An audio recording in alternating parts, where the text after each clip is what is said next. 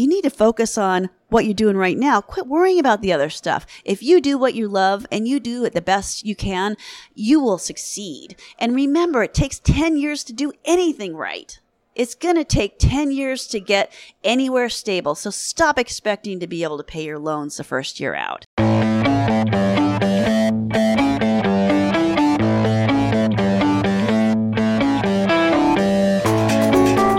From Hamster Wheel Publishing, this is Blunt Dissection. I'm Dave Nichol. Today's episode marks a very big milestone on the Blunt Dissection pathway as we reach our 2-year and 24th episode birthday. I'm not sure that's a word. Apologies to the English language for that abuse. Anyway, we needed a big episode, and I am thrilled to say that my guest, Dr. Bree Montana, absolutely nailed it. Dr. Montana, or Bree as I can now call her since we're Blunt Dissection besties, gained her doctorate in veterinary medicine from Ohio State University. After graduation, she worked in emergency hospitals before moving into general practice and eventually practice ownership, where much of her real learning began. Safe to say the road was a bit bumpy. Outside of her practice, Bree has served as a member of UC Davis's College of Veterinary Medicine's External Advisory and Admissions Boards, is a past board member of the VIN Foundation, and somehow finds time to act as the director of the VIN Foundation's Vets for Vets programs, a place where vets struggling with a range of physical, emotional and psychological problems receive much needed support. She is also in high demand as a speaker on the subject of caregiver compassion fatigue. Now, just before we jump into the episode, I want to drop a quick word from today's show sponsor, which is my brand new VetX Leaders Training Group. If you are a manager or owner of a vet practice and people are your biggest problem, then VetX Leaders is designed for you. As a member, you will learn how to build a high-performing team based on 3 vital areas: recruitment of the right people, daily management of those people, and leadership skills. This is a unique deep dive into the world of high performance, and I will be your personal mentor throughout. There will be teaching, mentoring, and access to all of the templates and frameworks I've used to run successful vet hospitals around the world over the past decade. So if that sort of training would improve your practice performance, then head to vetxleaders.com to learn more. And if you use the promo code podcast, you'll get 10% off. Back to Dr. Bree. Hers is a story of work, struggle, and ultimately balance and joy. There's something for everyone who ever dared to pull on a white coat and throw a stethoscope around their neck. And I hope for some of you, this episode is going to change everything in a very good way. So without further preamble, I present to you my interview with the amazing Bree Montana. So, once again in San Diego. The sun is setting. It's illuminating the conference center behind here. I must give a little shout out to the Hotel Omni because they are very good at giving me a little booth. And how wonderful it is to be back in California. The show is coming to us sort of sponsored by, for the first time ever, by red wine. This is the first ever podcast. My favorite sponsor, second only to tequila. I can't imagine what Blunt Dissection on tequila would sound like. It would be spectacular. It would be spectacular. So that voice you're listening to is the voice of the glorious, wonderful, and acoustically rich Bree Montana. Welcome to Blunt Dissection, Dr. Bree Montana. Happy to be here, scrubbed in, ready to go. And I have to say, I absolutely love your hair. Thank you. Some of the problems with the podcast is I have to describe things to people. So Bree has this most wonderful hot pink locks coming from behind her ears. It's natural. It's all natural. It's great. So my grey is also natural. Well, it is kind of hot, so that's nice. We're going to get on fine, I think. So Bree, I was really excited. We are both speaking at Fetch here in San Diego, and we tried to connect in Kansas City. And I wanted to connect with you, and I think it'll become obvious to the listeners why as we go through our conversation, because I was just fascinated by the topics that you are presenting this year at Fetch. Thank you. We're going to come on to that in a little moment, but I think for the purposes of everybody listening, for the people that have not heard of Dr. Bree, why don't you give us the backstory? Let's all fall in love with Dr. Bree. That's ridiculous. Well, first of all, the first of many things I'll say that's ridiculous. Let me say, I'm super grateful that you haven't heard of me because most of what I've done is not good. But nowadays, the things that I'm doing, I'm fine with. There's a whole podcast there. We'll just dig back. There's like a novel. Okay, so I've been practicing for many years. I graduated in 92, and I sort of had the classic trajectory, worked for lots of different small animal hospitals. My first practice experience was spectacular. I was 6 months pregnant when I graduated, and I was hired by a wonderful woman who was also very pregnant and immediately who had to lay down and couldn't practice. And so it was me and a receptionist who had a smoking habit. And I swear to God. So you'd smoke out the front, you'd hail a thin in the back. Yes, it was. You were lifting heavy stuff. Oh my God. Okay. Classic moment from my first job. No blame, no gel to the people that hired me. They're spectacular. Nobody wanted to hire me. I was, clearly pregnant. Doing a spay on a Dalmatian. The receptionist is out front having a smoke break. It's me in the anesthesia machine, and I drop a pedicle. And my daughter's swimming in my stomach. I can look down and see this horrible situation going on with things moving around. The red tide is coming up. I was really cool about it. I'm certain in retrospect, scream for the receptionist, have her call the owner who's at another hospital across town, who says, you're just going to have to deal with it. Put your finger on it. And so that's what I did. But for years, I was horrified of space. Nowadays, I go in with scuba gear. I love surgery. But were you horrified for years after that yes. experience? Yeah. Yeah, that was a no bueno experience. That's a truly traumatic moment. Oh, yeah. I'm amazed. You could have easily just, with the adrenaline and cortisol spike, surprised you just didn't deliver.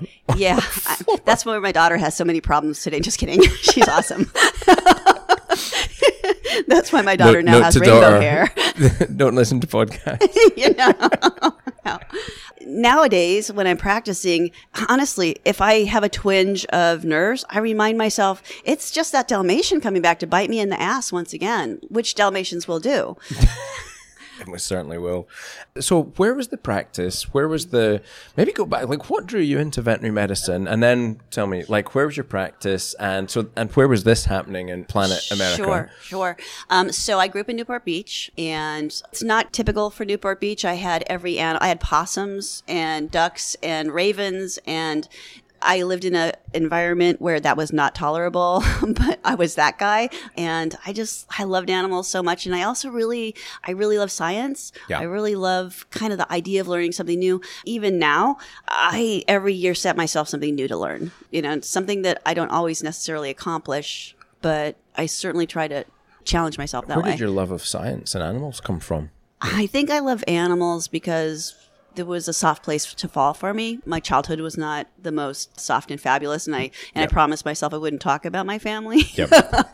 It was a rough part for me, and I think a lot of us that go into veterinary medicine, we are kind of looking for a soft place to fall. I had heard, and please push back or say if you don't want to talk about anything like this, but I think you make a pertinent point about lots of people will retreat into veterinary medicine, and I've particularly heard in the technician nurse role where from some form of abusive past or relationship or something happening, tough stuff happening, because the animals are predictable, don't have that sort of interaction with us. I think it was Sean McVeigh didn't publish some work, but did some research work into the incidents of... So I'm working with Dr. Eric Gentry, who is one of the guys on the forefront of compassion fatigue studies and therapy for compassion fatigue. And he finds that so many of us in the helping profession across the board from, physicians, nurses, psychiatrists, psychologists, all the way through our animal profession, a lot of us are kind of going into healing to heal our own wounds. I accept that as a given, and I figure that probably there are 3 people that aren't damaged in the world. I haven't met all of those 3 people. Life's a contact sport, right? Yeah. Who doesn't have, we all have stuff going on all the time. No one person has that monopoly on that situation. Yeah. In some ways, I always find that a comforting thought. I saw a quote from my football team, my soccer team, Celtic, team based in Glasgow, best team in Glasgow. In the world? You can say that for sure. You can say that with certainty that they're the best team in Glasgow. And the manager was a chap called Martin O'Neill. and his wife became quite sick, lymphoma. And he ended up retiring out of that role to look after her. And I remember seeing a quote, and I was going through some really challenging stuff in my life at the time. And I remember seeing a quote from him, and he was asked a question by a journalist about the issue. And he said, look, I don't have a monopoly on bad times. We all have to go through these things. They're just tests. And that's sort of alluding to life being a contact sport.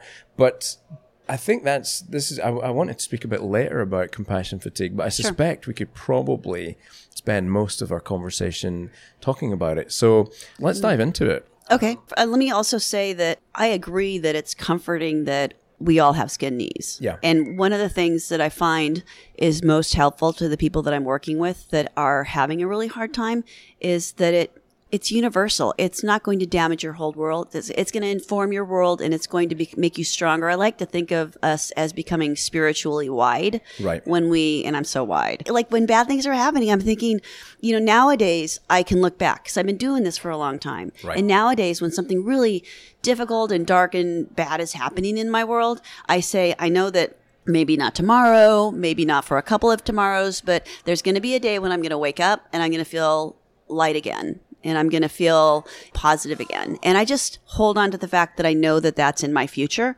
Because when it's not in my present, I don't despair. I just say, sucks so bad right now. I'm going to embrace the suck. I'm going to just kind of get in there. And I know that it's eventually going to get better. All right. This is rich pickings for us, I think, Brie. So let's talk first of all. So there's a few buzzwords around, and there's always something, a hot topic for people to be talking about. And compassion fatigue, resilience. Sure. These things are inextricably linked. First of all, can you provide me with a working definition of what compassion fatigue is? Is it a good name? Is it the right name? Okay, so this is really confusing, but here's the skinny on it. There's burnout.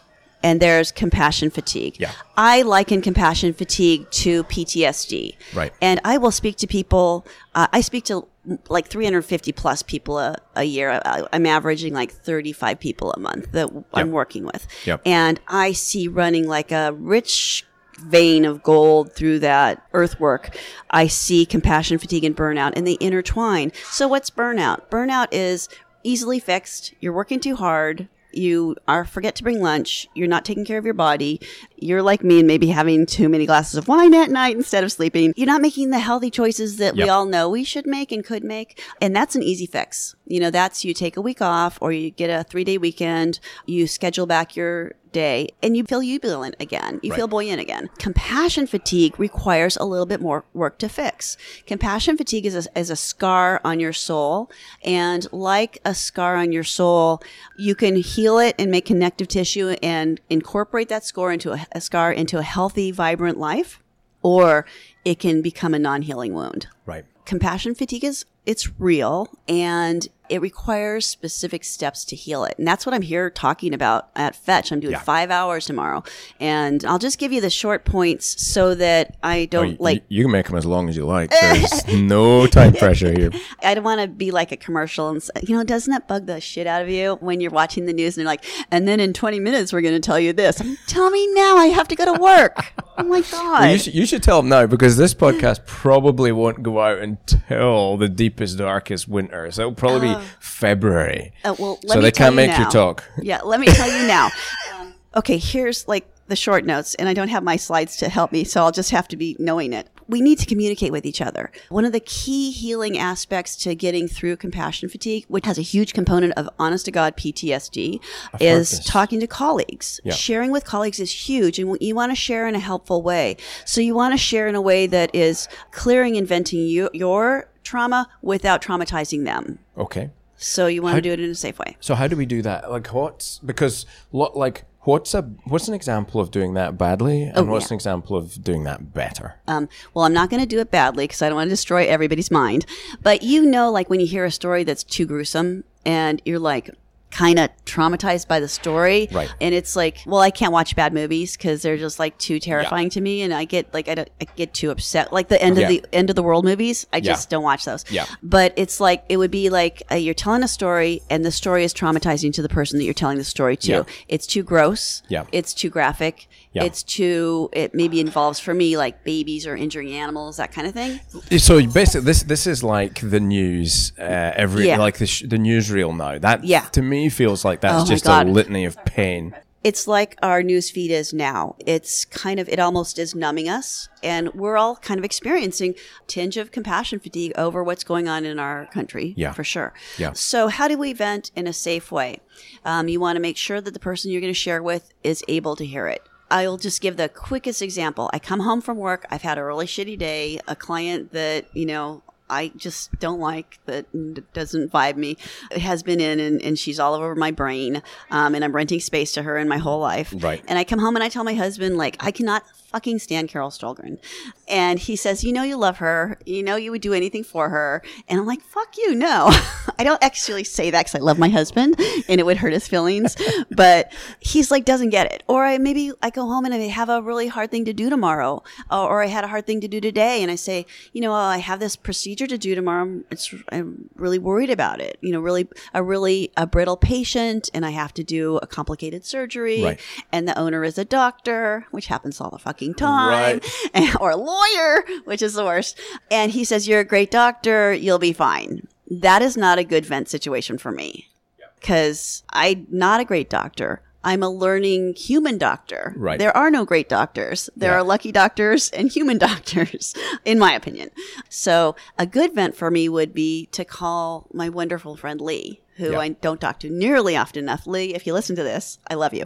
And say, Lee, oh my God, I have to do this like surgery on this blah, blah, blah dog. I have a full mouth extraction on an 18-year-old, whatever. It has heart disease and arthritis and it's Cushingoid. It's all going on. All the things. And Lee will go, fuck me, that sounds horrible. That's a good empathy. vent. Yeah, that's a good vent because she gets it. Yeah. Right? Right. What's better than somebody who gets it? Like I'm talking to someone and I'm saying, my best tech just gave notice. And somebody that gets it says, oh my God, I'm so sorry. Yeah. Oh God. Yeah. Somebody that doesn't get it says, well, they're like leaves in a stream. They flow along and they eddy with you for a while. And then once you've finished vomiting on yourself. Exactly. So that's a bad vent. So there's bad ways to actually vent that's damaging to the receiver.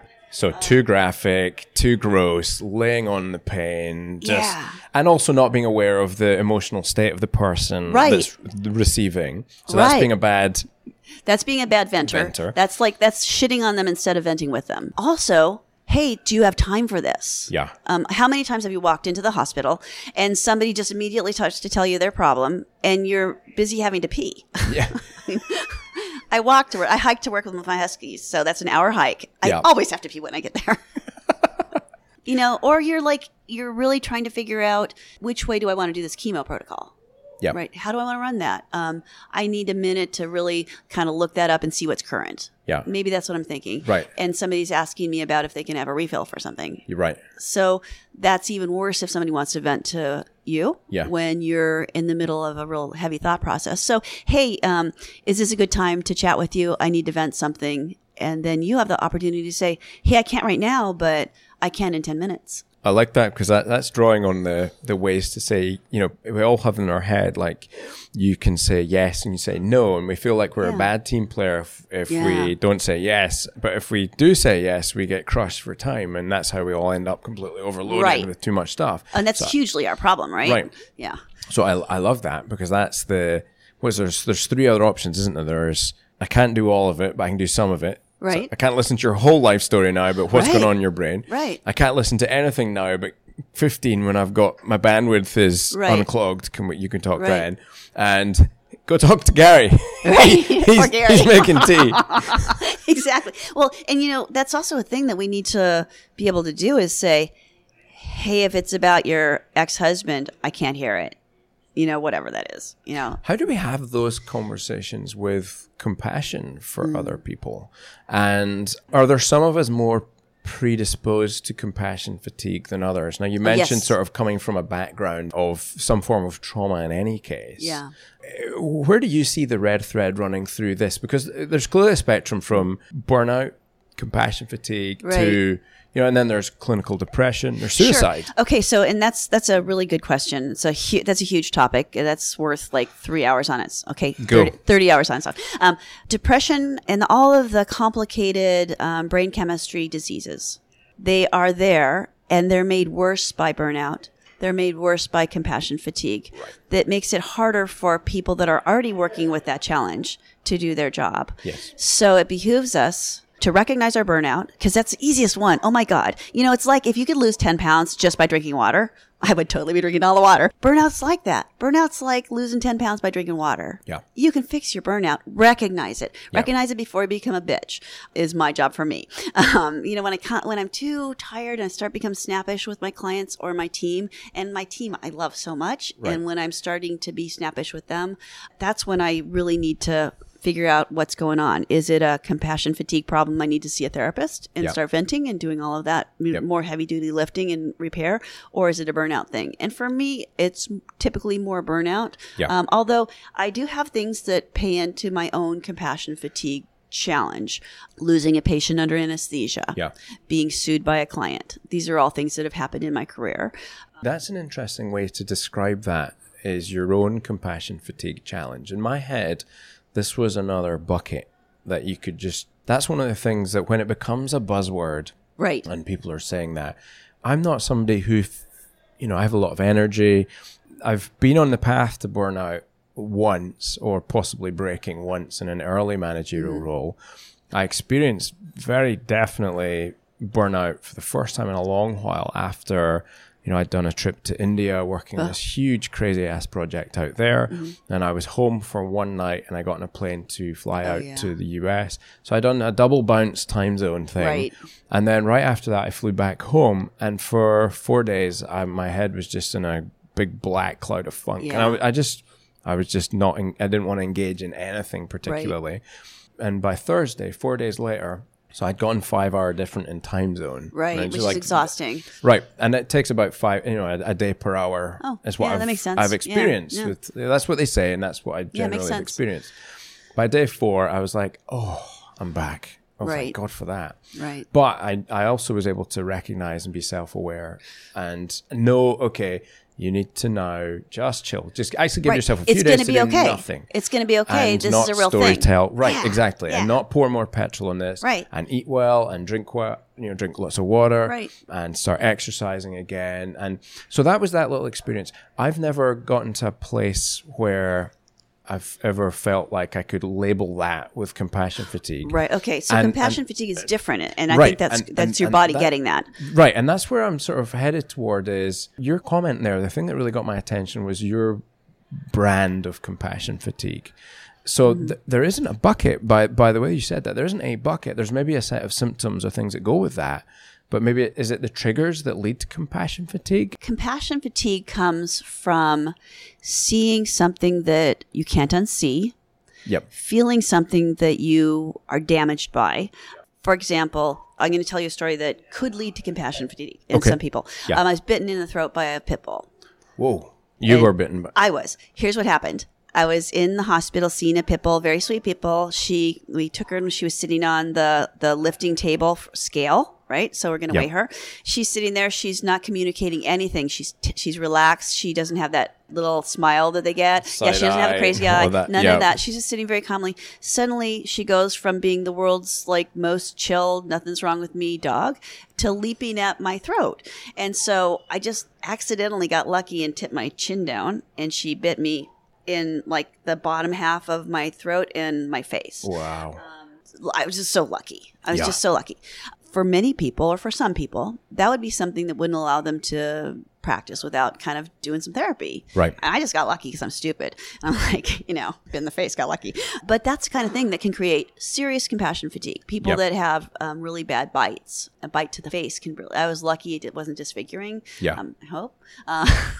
Looking good. I'm distracted by the pink hair a little I know, bit. that's why I had the pink hair. Nobody can tell what I really look like. It's not a pink beard, I have to say that. Well, I shaved. So, but the thing is, that kind of experience can traumatize somebody forever. And other people, it just kind of depends on your makeup other people will take that and move along. So it's not about so much the numeric mathematics of the thing that happened. It's how it affects you personally. Yeah. Are there things that go into creating? I mean, clearly the answer to this is going to be yes. So maybe a better question is, so what are the things that go into that? How would you know, or how would I know if I were somebody that was more at risk from suffering with this? And am I right in assuming that there is a joined series of dots that goes to, yes, the really bad end of the spectrum where dark things happen, really bad things? Okay, so let me try to answer your question. If you are unable to be mentally present with your family, and all you are with your family or your friends, the people that, if you're with the people or animals or the experience that means something to you the most in life, and you're not able to participate because all you're thinking about is that thing. Right. And it's not necessarily the thing that created your compassion fatigue. It's like, generally you're at work. Right. All you can think about is what's going to happen tomorrow, what happened today, and you can't be with your family. If you cannot sleep, right. If you're self-medicating, this doesn't count. She said, referring to the wine. If you're self-medicating, if you're doing something illegal with drugs, yep. If you're overeating, if you're over-gambling, if you're over-sexing, if you're overdoing any of the things. In some way. Exactly. If you're doing those things, then you may be the causes, the etiology for your dysfunction may be compassion fatigue. If you can't listen to your clients, you go into the room and the client has an 11-year-old cat and you say, hey, looks like your cat has morbid dental disease. Let me show you. And she looks a little dehydrated. Let's do these things. And she says, well, she's 15. And you think, oh, she's only 11. The owner is now suddenly escalating her age to 15. Clearly, she doesn't want to do shit about this cat. If you go there, instead of going, oh, man, she's worried about her cat's age, let's talk about it. Let's figure out what she wants for this cat. If you're going down the path that I sometimes go down when I'm just a cranky ass bitch and I think that you're the worst of people, then you may be suffering from compassion fatigue. I feel like that guy that does that, you might be a Southerner thing. You might be a redneck. I know Southerners are not rednecks. I'm not going to stand on right now. I guess that goes in the I enjoy my visits to your country. I'm not going to engage with that.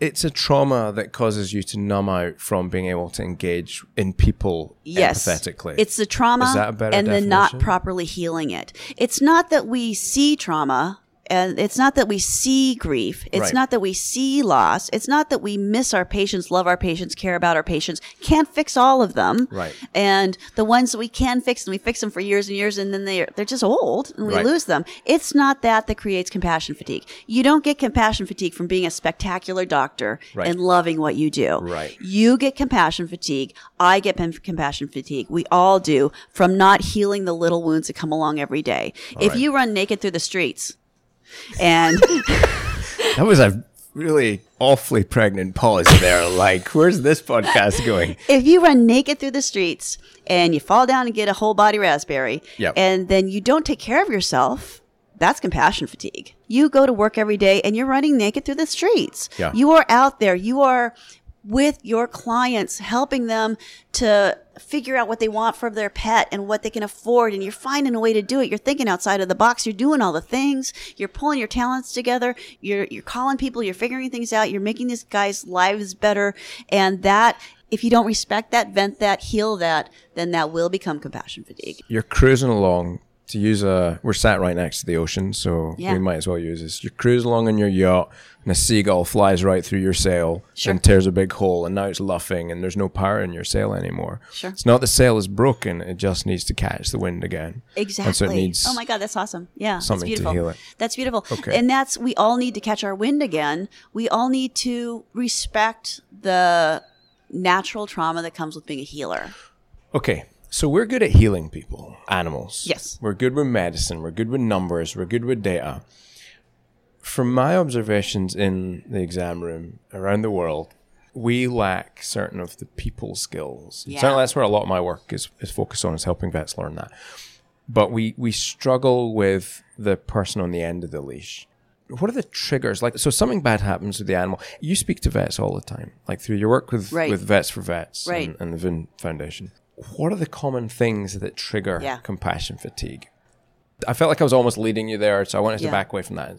I'm not going to answer the question you asked.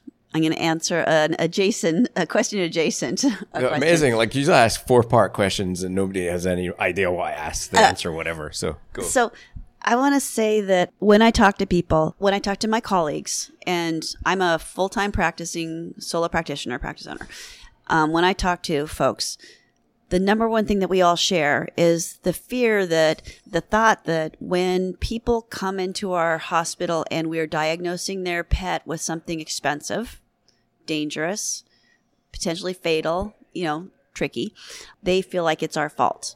And we struggle with carrying the guilt and the burden of that.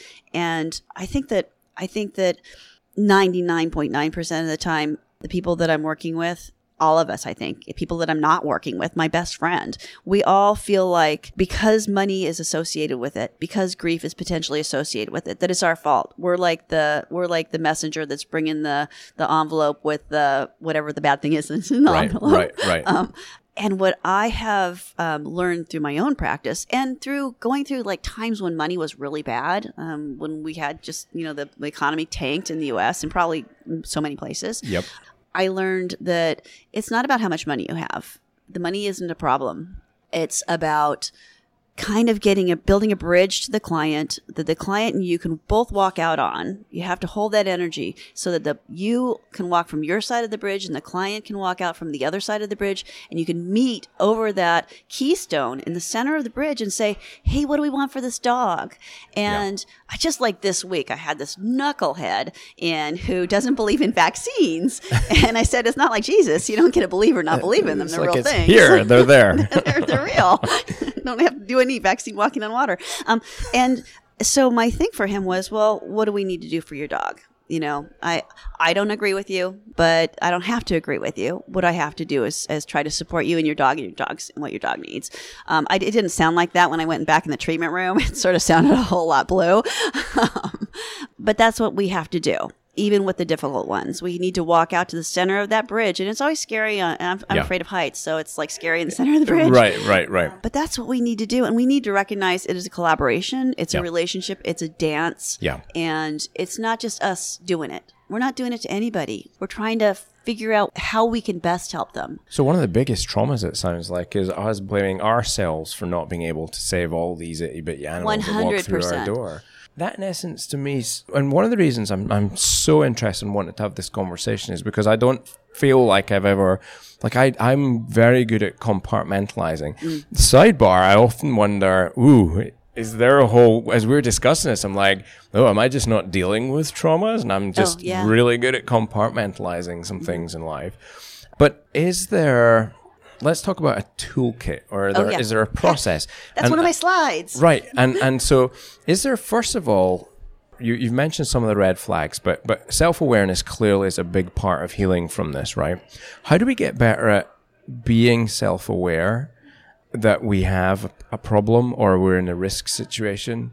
And then what is our toolkit for repair? So I'll tell you that the easiest thing you can do, it's free. You can develop a wolf pack. You can you can create a little wolf pack. It could be people that you went to school with. It could be people that it's harder for some people to have it happen with people that are in the same area because we're so rats eating their own. We always are afraid of we're resource guarders because we're worried about finances because, it's so fucking expensive to be a vet. It is. So maybe we reach out through a Facebook group. Yep. Maybe we reach out through another professional group. The closest I get to being compassion fatigued is when I'm on Facebook groups. I know, I feel like they're traumatic. So many. They can be. Because of my running Vets for Vets, I am on some of the more challenged and emotionally delicate Facebook groups, and I just can't follow them.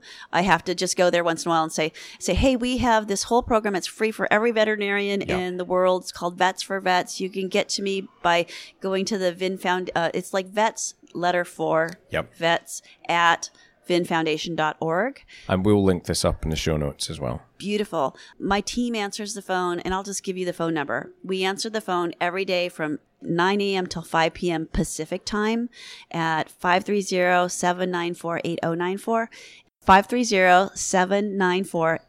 094. And so that's worldwide. So Pacific, so we're 3 hours behind the East Coast here, and Right. we're 8 hours behind UK. That's so complicated. And 9 for Central Europe, and add another 9 to 10 for Australia. But you'll cover anywhere in the world. Hey, which is I've worked amazing. with people from Saudi Arabia, from Korea, from all over the world, from Norway. Are the trends and the patterns and the conversations you have, do they differ with geography? No, they don't. We're all vets together. We're all human beings. We're all so much more alike than we are different. When I'm speaking with somebody from Saudi, we have the same challenges. We have the same fears. We worry about the same things. We're just so much more alike than we are different. Let's go through our toolkit then. Yes. Okay, toolkit. Develop yourself a wolf pack. You need 4 people that you can be accountable to, and they can be accountable to you. Okay. With your wolf pack, you want to make sure that you're always checking in to make sure it's a good time to vent. Those Right. are your venting people. Right. They vent to you, you vent to them, and you make an agreement that you're going to be honest with each other and say, today's a bad day. I just had a fight with my husband. Today's a great day in an hour. Right. So that's that. You need to get outside every day. Just basic self-care. You need to get outside every day. I live in North Lake Tahoe, where it's probably not as cold as it is in Wisconsin, but it's sometimes in the minuses. Yeah. And I get outside and hike with my dogs every day. I walk to work. So do something like that. You have to create some aspect of your world that allows you to get outside every day. You need to do some physical exercise every day. You got to break a sweat. Okay. You need to do something that requires the use of your brain and your body. So people that play the violin or the guitar, this is perfect for your mind because it's a little bit of math and it's a little bit of movement. Yeah. So you need to do something physical that puts you in that zone. I usually start every day doing yoga with my husband before we go do that. Yoga is, I'm the most sucky yoga partner because I talk the whole time. And, we're supposed to be like, whoa, but I'm like, what do you think about this? Blah, blah. So I'm a terrible yoga person, but that's a big part of it. That yoga for me is a moving meditation. You probably can't tell, but I'm a little ADHD. I know I cover it up really well. So yoga is as close to meditation as I might ever get. Yep. But if you can add meditation, yoga, anything like that into your life, that's key. Spirituality. So I'm not a God person. What my way of being spiritual is by being in nature. Okay. So I do a lot of outside things, and that helps me to connect my body to the world, and it kind of puts it all together for me. People that are religious, that's a beautiful thing for them. Yeah. They get so much out of going to doing their spiritual practice. Yes. And therapy. Every kind of therapy, all of it, there are like 10 different ways of being therapeutic. They all work for PTSD. Okay. So if you're having flashbacks, Yep. if you go into surgery and you break a cold sweat and you just like have that horrible taste in your mouth because something bad happened to you, you need to do some kind of therapy about it. So that might be talk therapy, cognitive therapy. This is an area that fascinates me because so much of what you're saying is resonating with me just now. But therapy, and this maybe applies more outside of the US, it's almost a taboo thing, particularly in the UK. Because you're from If you're in Scotland. therapy. We don't have mental disease. Therapy is a band. Yeah.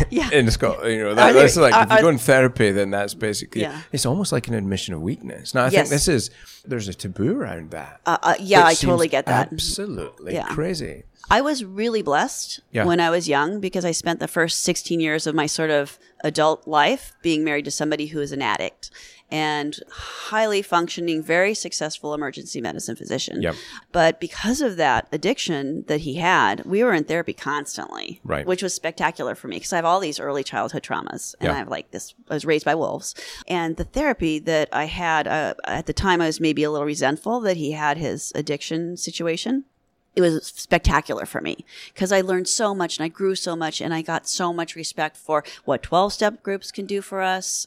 I will say that Vets for Vets, we have a very confidential Vets in Recovery group for people that are in recovery from any form of addiction. Yeah. I was just lucky that I thought of that. That was great. That's something I've been most impressed about with, actually, since the start of my career, was the licensing body's approach to addiction. Some of them are really, really holistic and healing and great. Some of them suck. So you got to kind of know where you are. Right. the blessing of a dysfunctional childhood in a marriage that was just fucked. It brought me to therapy, which was so great for me. And I think that we're so afraid of going to therapy. We think that they're going to put us on drugs, and sometimes our bodies need drugs. Right. I'm lucky to not have depression. Yep. Honestly lucky, just, because that's all it is. Yep. But if I had diabetes, I would do insulin or whatever the hell it is that we're using nowadays. And if I think that's science is great. Yeah. Use science. Yeah. So talk therapy, there are so many different kinds of therapy. You can find one that suits you. If you can't sleep, if you're not loving your career, it's not your career, because you're not going to love anything. You can't keep moving from place to place and hoping to be happy there, because you keep bringing your own damn self everywhere you go. Can't run from that. You have to be happy where you are, and then we'll find out if your career is good for you or not. Okay. That is a nice little moment to sidestep into another question. So, and that is about the next generation of vets coming through now. And so certainly, if we're talking, millennials, snowflakes, whatever label, and I'm not a fan of labels, but there's clearly a dissatisfaction, a disconnection happening. We've got a lot of information and data now, sort of Royal College of Veterinary Surgeons surveys saying like 50 to 55% maybe people are now, the job they signed up to do is not meeting their expectations. Right. We're experiencing this global shortage of trained, qualified, experienced doctors, and our millennial generation seem less happy with the lot that they're going into than we are. Now, partly I wonder if that is about, the characteristics of this generation seem to be the instant gratification. Like, so I want something, I should immediately have it, because that's what I've managed with the internet, how the way my parents have bought me things whenever I wanted it. And this is what I want in my veterinary career. But this is not the way learning and mastery and wisdom are acquired. I do like to say this, but it's a sense that I have as well as I am an analog being in a digital world. And as much as I like the digital, it stresses the sweet Jesus out of me to be on one of these devices. And so when you said about being spiritual, for me, if I'm having a hard time, I go for my 3 M's: movement, magnitude, and Mother Nature. Yeah. Always. Wait, what's magnitude? Just so get near something that looks, or like either minimize the problem visually and then get near big stuff. Okay. So like, and I live near the ocean. So you can mountains. You're over your spirit and your senses are full of that, not the minutia that you're worried about. Right. And it gives it a sense of perspective. Sure. But movement and then being near trees, being near and just disconnecting from the digital immediately drops my level of stress or anxiety down to a manageable level. I can go from being fairly wound up to being calm as a Hindu cow just with going for a 15-minute walk. So they're pretty calm, those Hindu cows. They're pretty damn calm. Okay. They're like, nobody's going to eat me. You'd think not. Here. The question wrapped up in amongst that sort of wandering, meandering statement is really, when we're so stuck in our devices, and this millennial generation are, when we're working a career that takes 3 to 5 years to get anywhere near thinking, I got this. Mm-hmm. Are you worried by the future of the profession? And if you are, what advice can you give to the next generation coming along to help them engage and be happy and enjoy this career? Yeah. Okay. So first, I'm going to call bullshit on the millennials are all this way, because I have so many millennials working with me and that I work with that are hospital owners, work their fucking asses off. Right. So there's a lot of that. But I think that it's kind of we're having a problem with corporatization, because the corporations are hiring people fresh out of school with big signing bonuses, and then they ride them like fucking racehorses to get every inch they can out of them. Yep. They have, they get a you suck letter every week this is what they tell me. They get a you suck letter every week telling them how they fell from their standard, how they dropped below. They didn't get do enough injections. They didn't see enough appointments. They give this feeling that you're going to make this much money because they sign you for this. They give you $20,000, $5,000, depending on where you are, signing bonus. Yep. And then they give you this huge pro-sal salary. And then they just ride you like you're Hagrid to pay for it, to pay for the salary that they've given you. Like you're Hagrid. Well, it's like my wand is broken. And so no wonder they're not happy, because literally they get a letter every week telling them that they haven't done a good job. Yeah. And then they're new grads. If you're a new grad and you are not as slow as fuck, then what is wrong with you? You're not thinking enough. You're not like looking things up the way you should. Right. You should be slower than me. Yeah. I should walk in the room and go, I know exactly what it is because I feel it in my pores because Yep. I'm 8,000 years old and I know everything. But you should go in the room and go, where are you from? Right. Let's start with that. Let's build a relationship. Right, I mean, that's right. really where you should be when you first come out of Yes. school. You should take some time. It should be hard for you to write up your the first month that you're working somewhere. It should be hard for you to get your appointment done in 30 minutes. Yeah. And if you're expected to see 15-minute appointments, that's Oh, just well, not I was realistic. going to say, this whole 10, 15-minute appointment for Yeah. new grads is It's ridiculous. Shocking. Yeah, it's ridiculous. We gotta It's not stop going to that. happen. And so that's a big part of the problem, because now we have so many people graduating every year, and they have to go somewhere, and they're going to these corporate jobs, and they're being wrung out like rags. And so that's, I think, a big part of why we think that they're in trouble. how can a graduate help themselves in that first decision making? I mean, it's hard to ignore a 20, 30,000. I know. I'm hearing 'Cause they this have is this coming huge to an debt. end, however. Yeah. That this Oh, really? this is not going to be a thing. Well, first of all, they should use the Vin Foundation's free service that Tony Bartels does. He'll help them figure out their loans.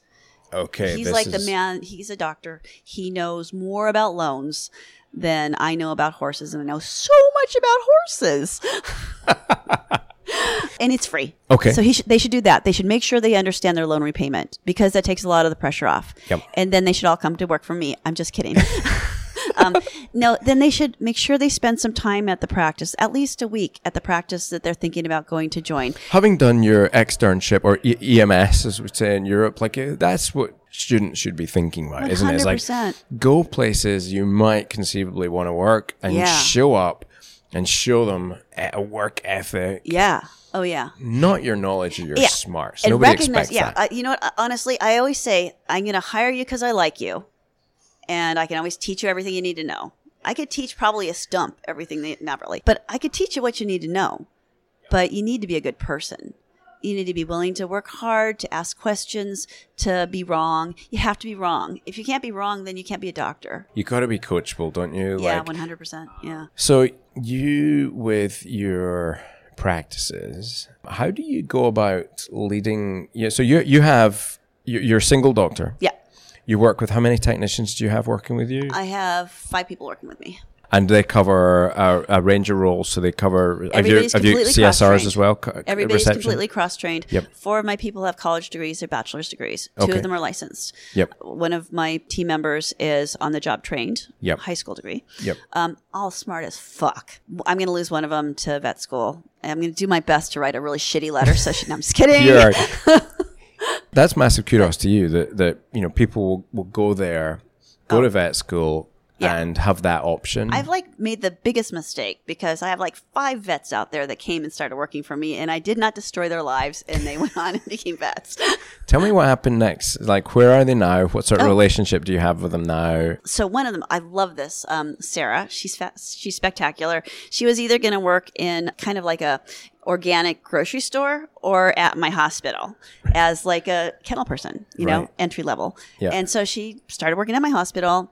She is now a board certified internal medicine doctor, Colorado State, she's like the stars. She's amazing. Yeah. And she was out for a wedding like a year ago. We went to breakfast together. I love her. And every once in a while, I'll ask her to help me out with somebody who's having a hard time in residency. Right. Because, you cannot know me without me tapping you and making you do something for free.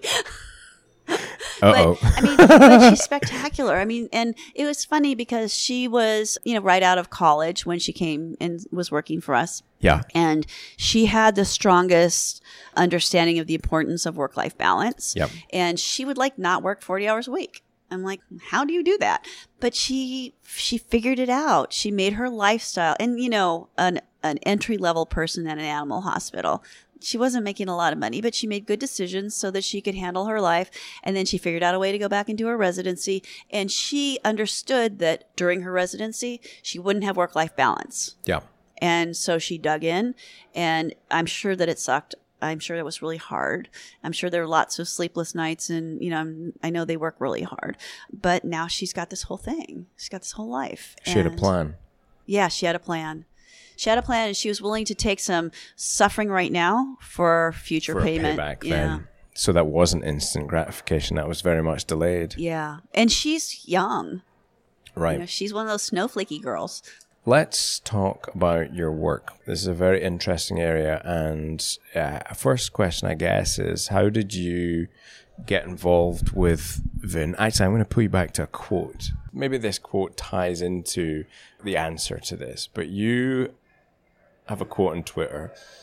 Oh, I do? You do. I was blinded by fear. Don't be like me.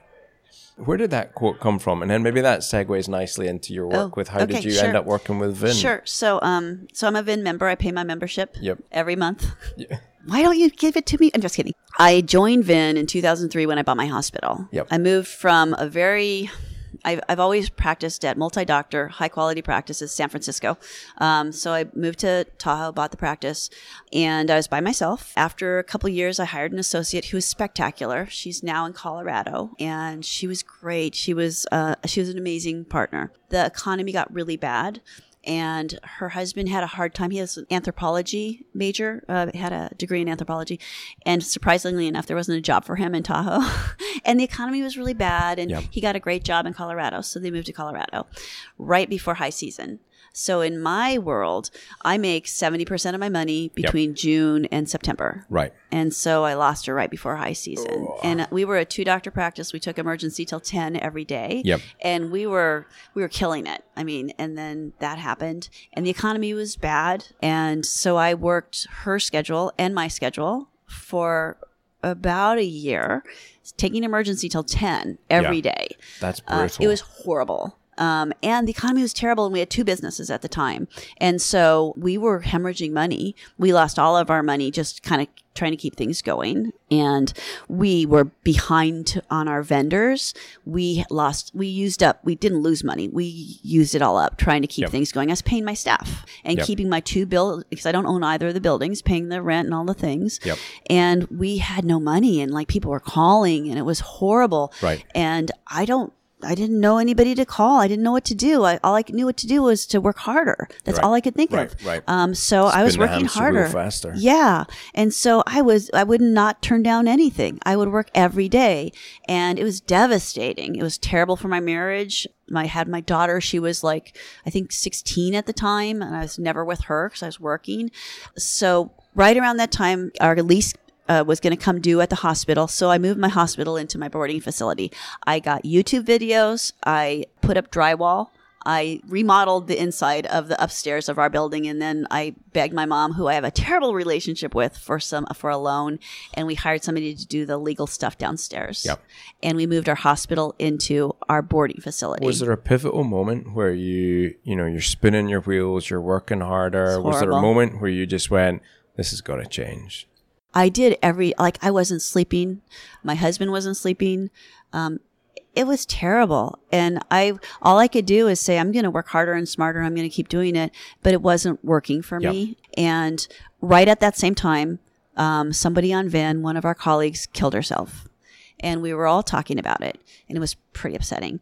And Paul, who runs VIN, said, anybody that wants to come out to Davis and talk about it, come on out. So I drove over, and he flew a bunch of people out, and we all sat in a room, and I said, look, it's hard, and I don't have anybody to talk to about it. We need people to talk to about these things. He goes, well, why don't you start a program? I'm like, you fucker.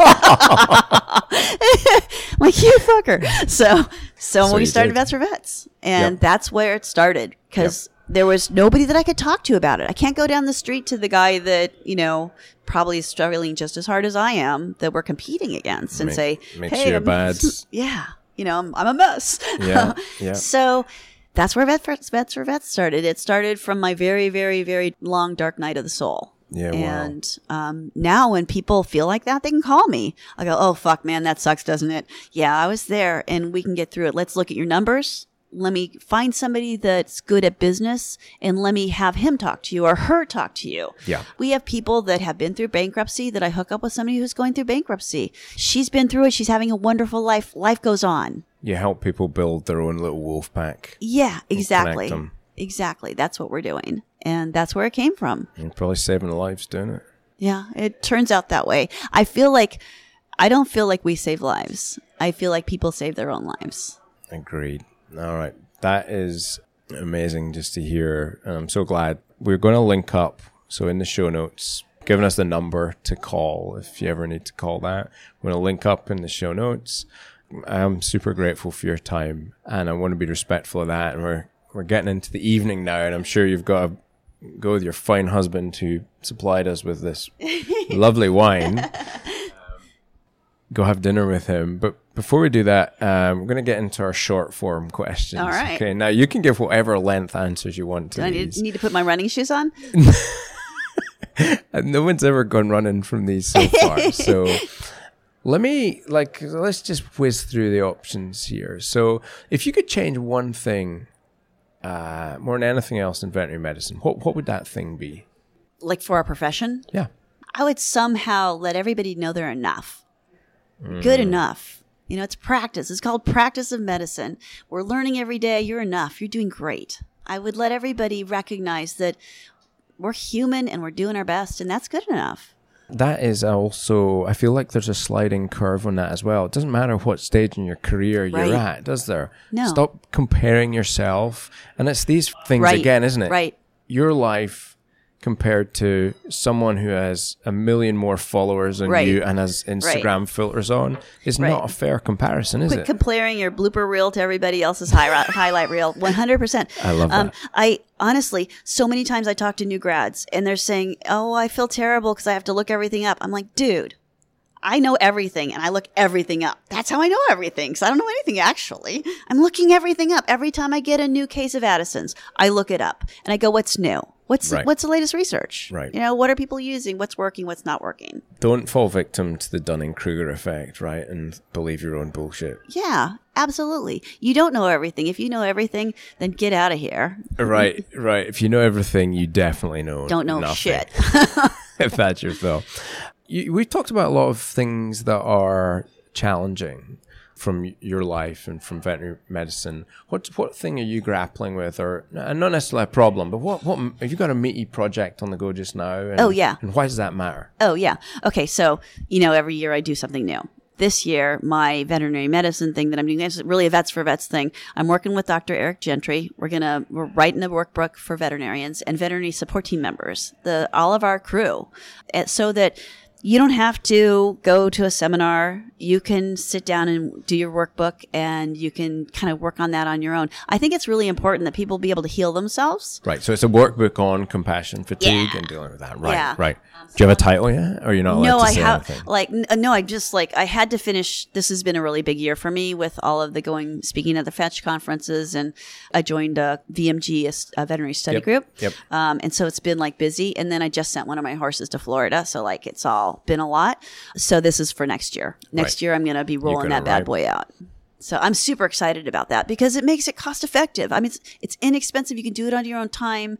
It's something that you can use. It's a tool that you can use to build your life in a stronger way. All right. You make sure and send me a copy and we can review that. All right. You bet. That'd be awesome. So these are my favorite questions, these two. Okay. What's the best piece of advice you've either given or received? I think the best piece of advice that I've received was that you absolutely must take up space in your life. You must fill your life up.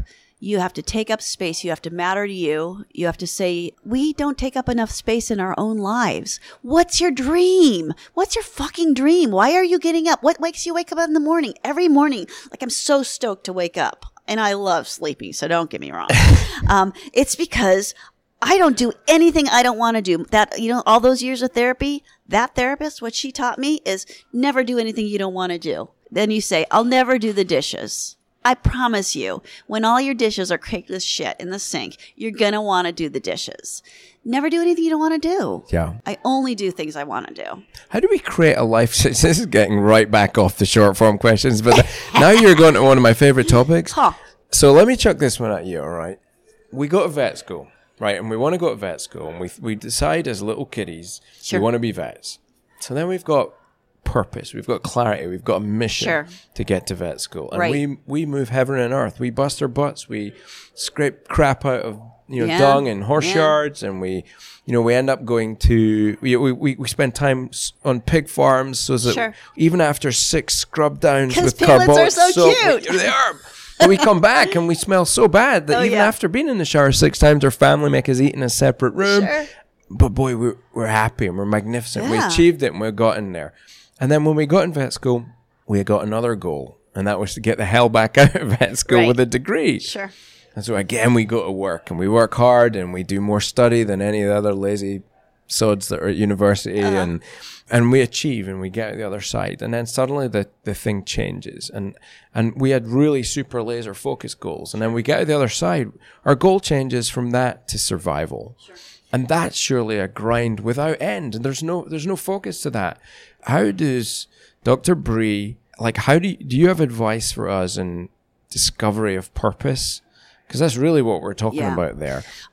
Okay. So be here now. Be here now. Whatever you're doing, you need to understand that, for me, because I can only speak for myself, I love what I do.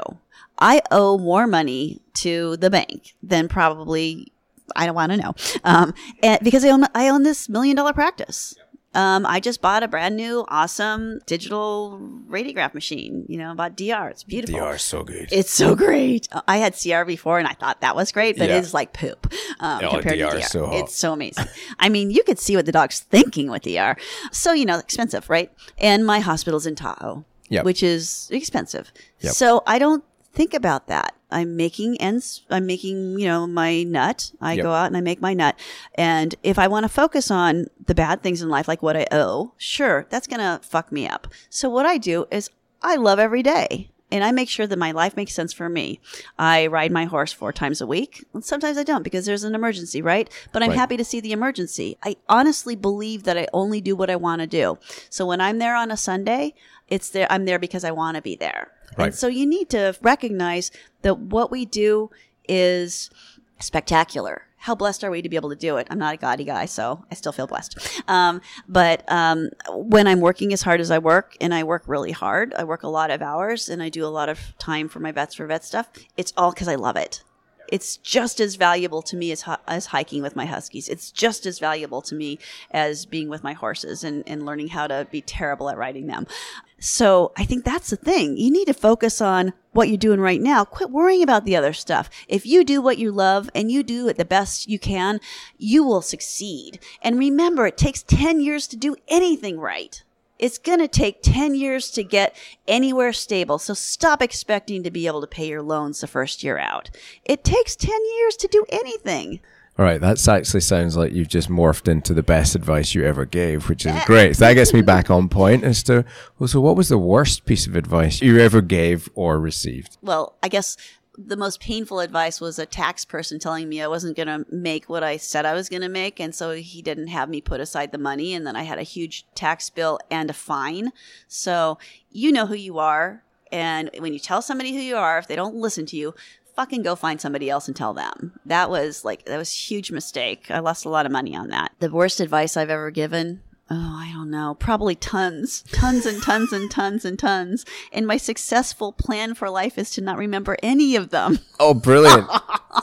I feel like there's this, have another drink. That was bad advice. Have another drink.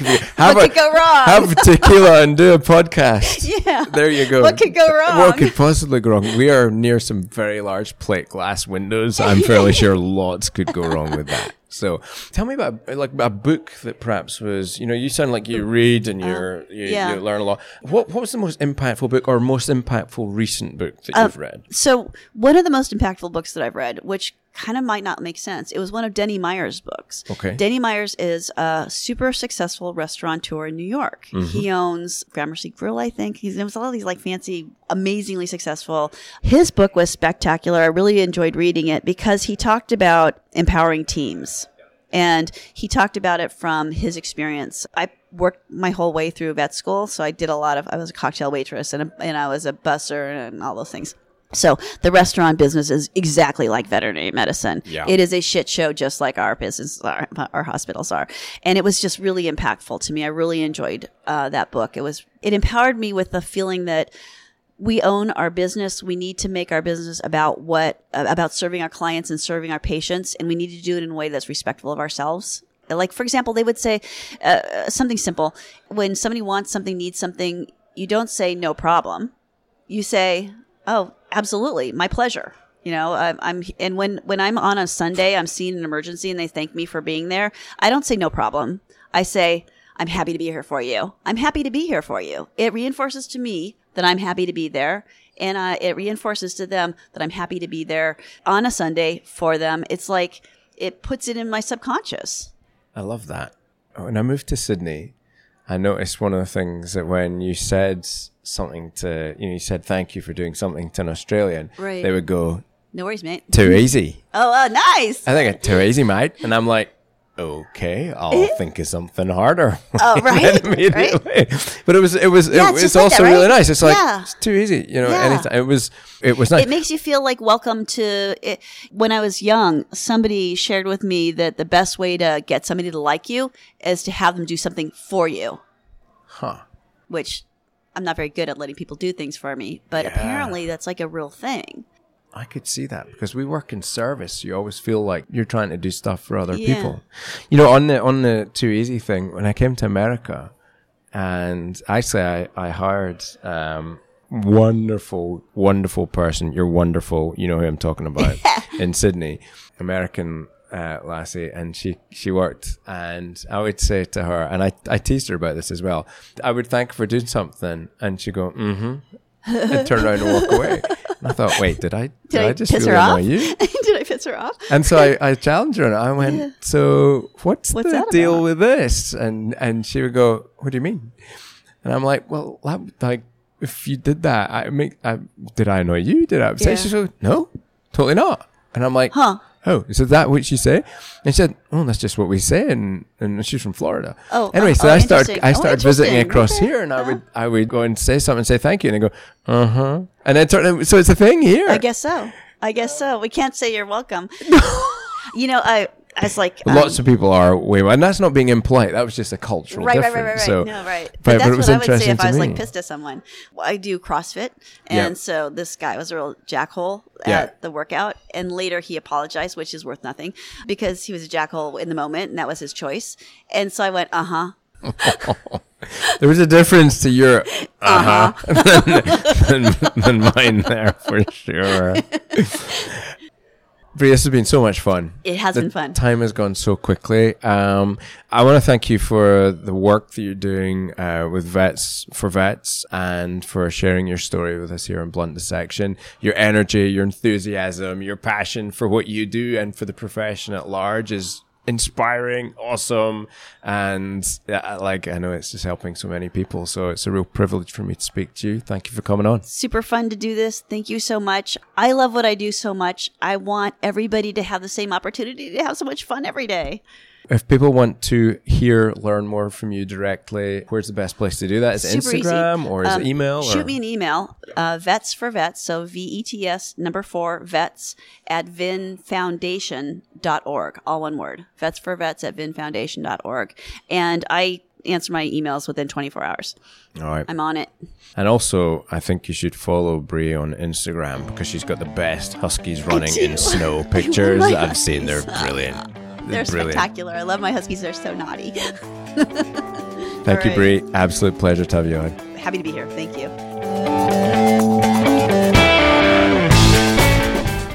So guys, just me jumping back to say cheerio before you jump off into your day. Thank you, all of you, for listening, and thank you for posting such lovely comments on the iTunes platform, emailing me, hit me on Instagram. I read them all, and it really is fantastic to hear from you. It's wonderful to know that this show seems to be making a difference. So thank you for listening. Thank you also to Dr. Brie Montana. Wasn't she amazing? Shout her out on social. And please, if you get the chance to check out VetX Leaders, do so. I know it's going to make a difference for you if you're running a vet team. Together, we can change veterinary medicine for the good. So, until our next episode, please be safe, be well, be happy. Dr. Dave, out.